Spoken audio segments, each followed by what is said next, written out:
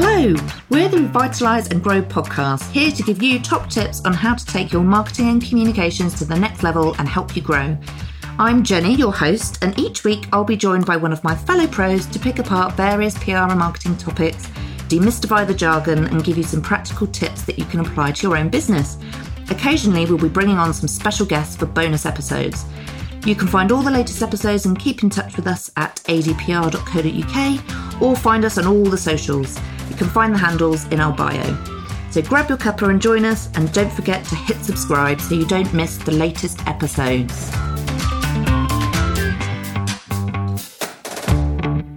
Hello and welcome back to the Revitalise and Grow podcast. I'm Jenny, and today I am joined by Jasmine and Kira, and we are going to be talking about creating an award-winning campaign.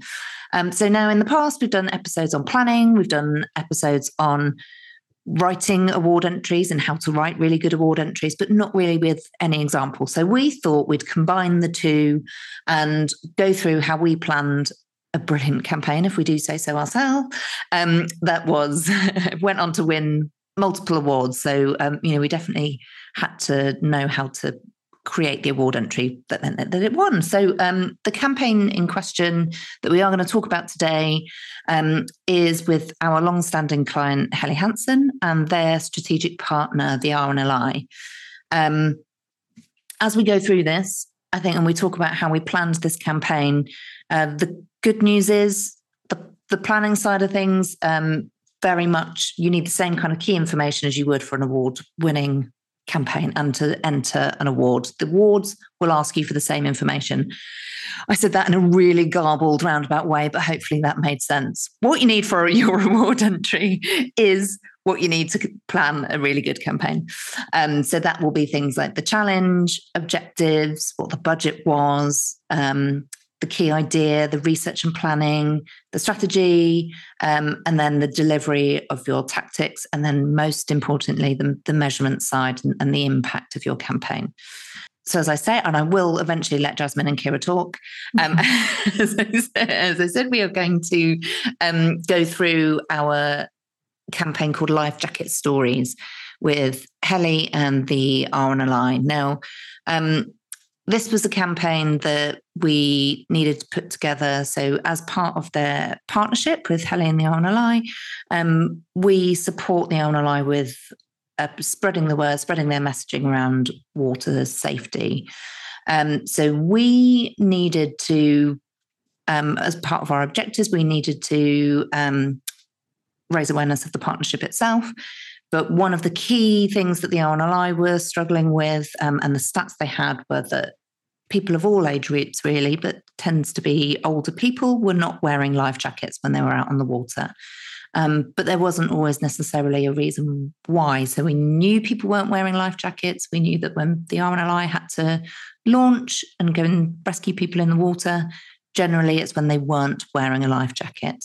And we needed to help educate those groups, all those different age groups, around why you should wear a life jacket, with the goal of sort of changing those attitudes, as well as driving awareness around the partnership itself, and to help support them on their May Day fundraising campaign. So those were our objectives. We had sort of some quite clear objectives and quite clear challenges that we needed to address for the RNLI. And as I say, we knew that people weren't wearing life jackets, but what we didn't know was why they weren't wearing them. So the first thing we did as ADPR is commissioned a survey to kind of find those behaviours, exactly why people weren't wearing them.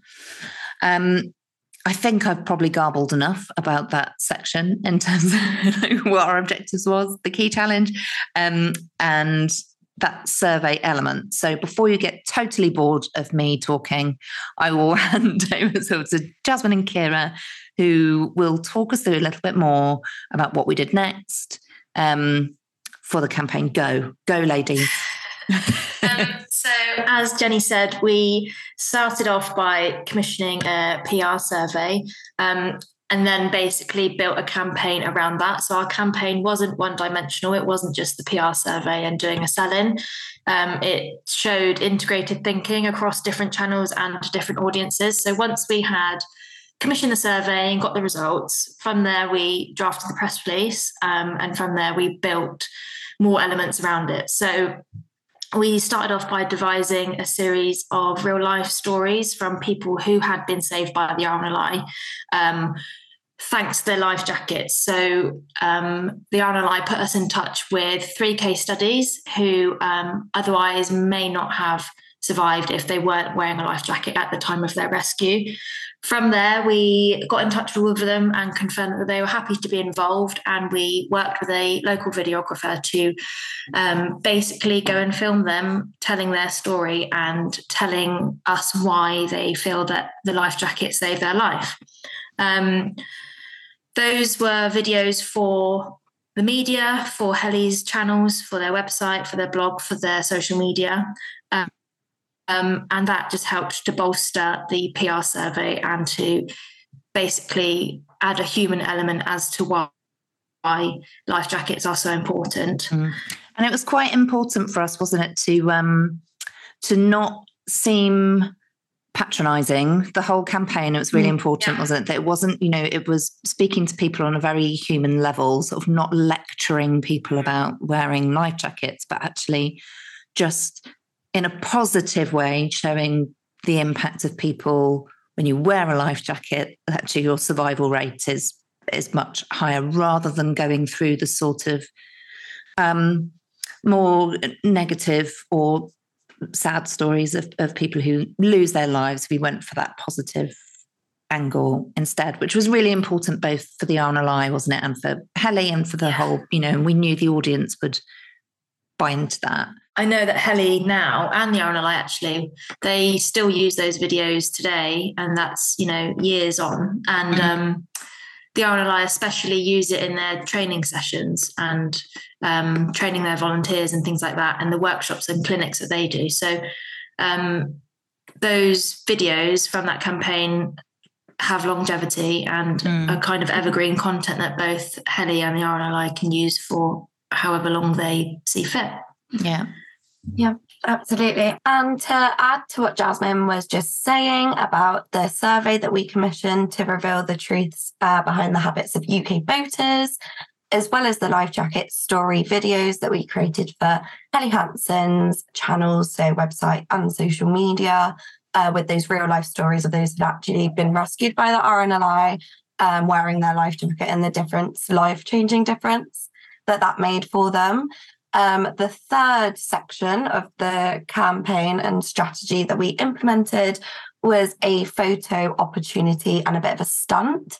So this was all around the UK, and we picked the locations based off of common landmarks of statues, so famous statues that were near the coast, in common areas where there were quite a few RNLI call-outs.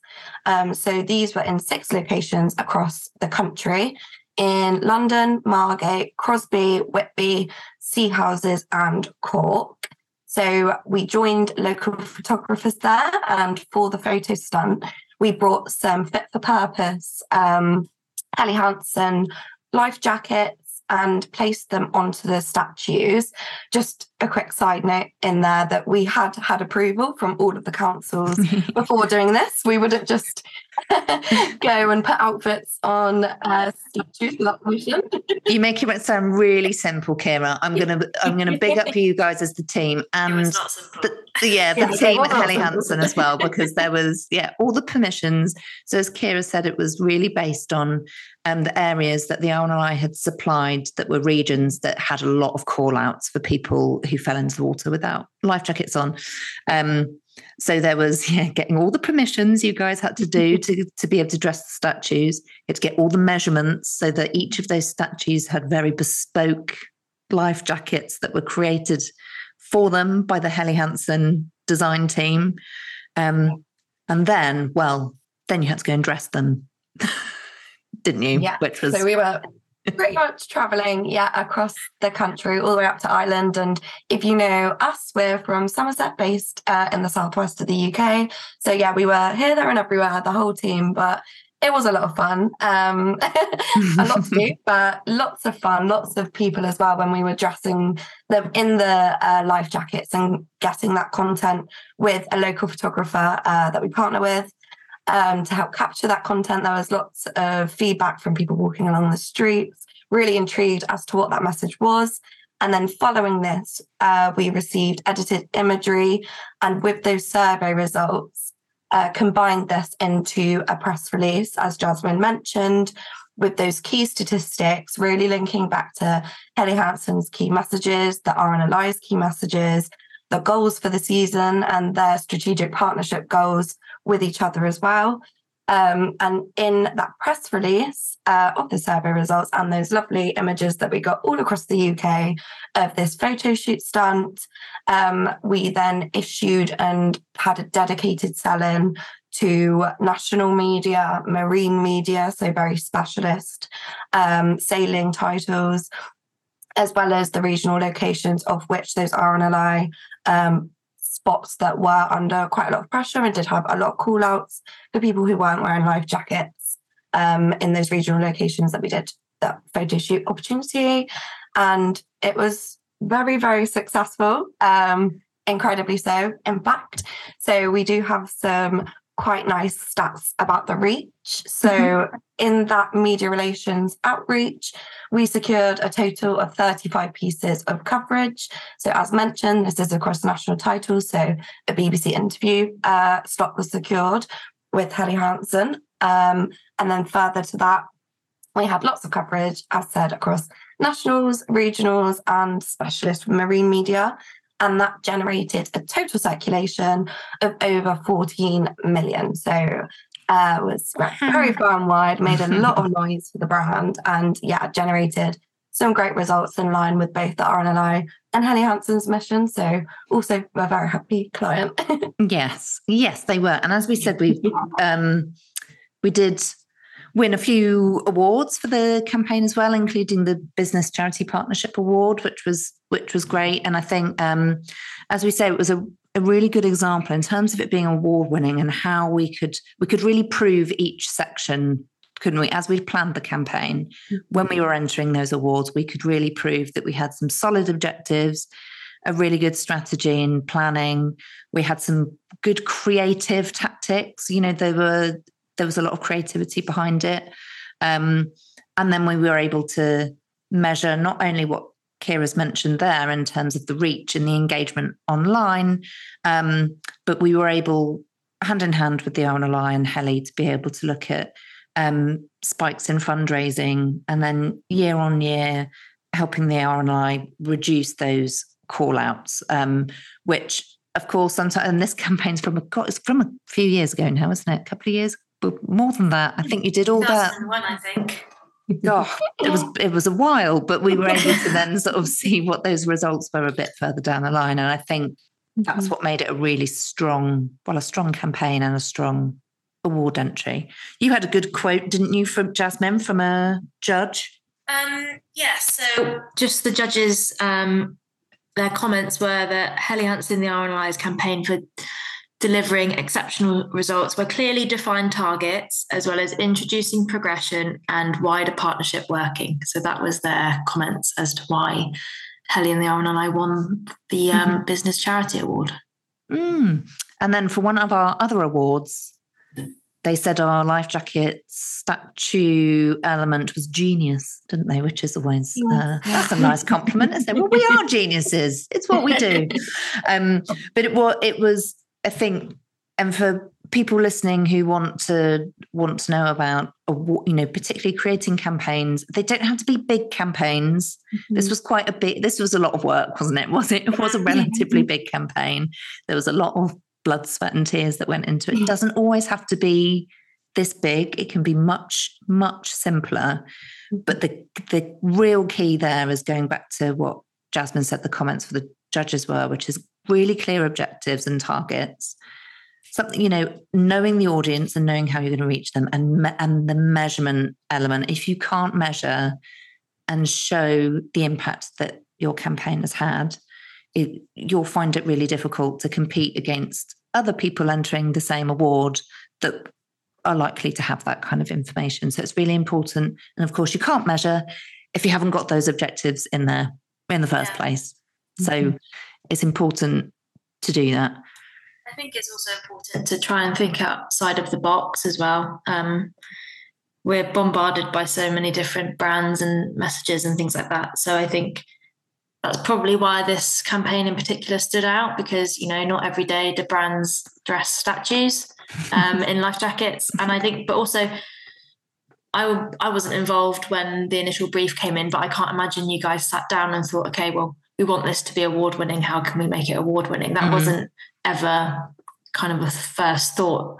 All the other elements came first. And then after it had all been done, we thought, oh, well, actually, we thought this one went pretty great, and you know, we'll see how it gets on. Yeah, we're pretty proud of this one. This one can, we will use. But absolutely, and that's, as we sort of said at the beginning, the good news here, you know, if you want to be winning awards, if that's one of the things that you as a business you want to do, because awards, and go back to listen to, we do have a dedicated episode on awards and actually sort of filling them in, and some great tips.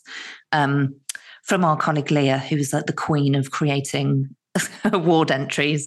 But the good news is that if you're planning your campaigns correctly, then you automatically have got all the information you need to create a really great award entry. And that doesn't necessarily mean a communication award. That can be equally, you might be looking at a business award, it might be a staff engagement award. You should still be starting with those challenges, objectives, you know, your strategy, how you're working, you know, how you're going to implement it, what tactics you're going to implement, and you're measuring those SMART objectives, which means you've got that measurement. So it doesn't have to be a communications campaign, but it is in an external one that we've been talking about. But it does mean, if you're doing it right, and it should encourage you to do it right. If you're thinking you want to be award winning, then it, you know, they will ask, those entries will ask for all of that information, and it really helps with your planning. But yeah, as Jasmine said, we didn't go out thinking, right, we need to come up with something award-winning. We just thought we need to create something amazing for Helly and the RNLI. And it was. Thanks to lots of planning and lots of hard work. And like I said, you made it sound so simple when you reeled it off then, Kira. You're like, you know, and Jasmine, you're like, we created a few videos, we did a survey, and then dressed some statues. Maybe we should add that it was probably like 2 years in the making, wasn't it, I think? So it wasn't a quick thing to do. And there was, when we were looking for the statues, there was a lot of looking on Google Maps and Street View to find these statues. So it was all worth it though. It was good. Exactly. We've made it so, but then hey, isn't that what we do, is we make it look easy? I think, is there anything else you two think we haven't covered in that? I don't think so. No. If anybody wants to hear, we've got a case study on this on our website, don't we? If anybody wants to read a little bit more about it, or go and have a look at those Lifejacket Stories videos on YouTube via sort of Helly or the RNLI. They are really good, if we do say so ourselves, but they are really good to watch. If you want to know any more, then please do drop us a line if you want any advice on either planning campaigns, or, you know, if you feel like you've got something really good, but you're not sure how to turn it into a great award-winning campaign, or how to sort of enter those awards and fill in those applications, because sometimes they are a bit daunting. Please do reach out to us. You can reach us via social, or you can email us at hello@adpr.co.uk. See you next time.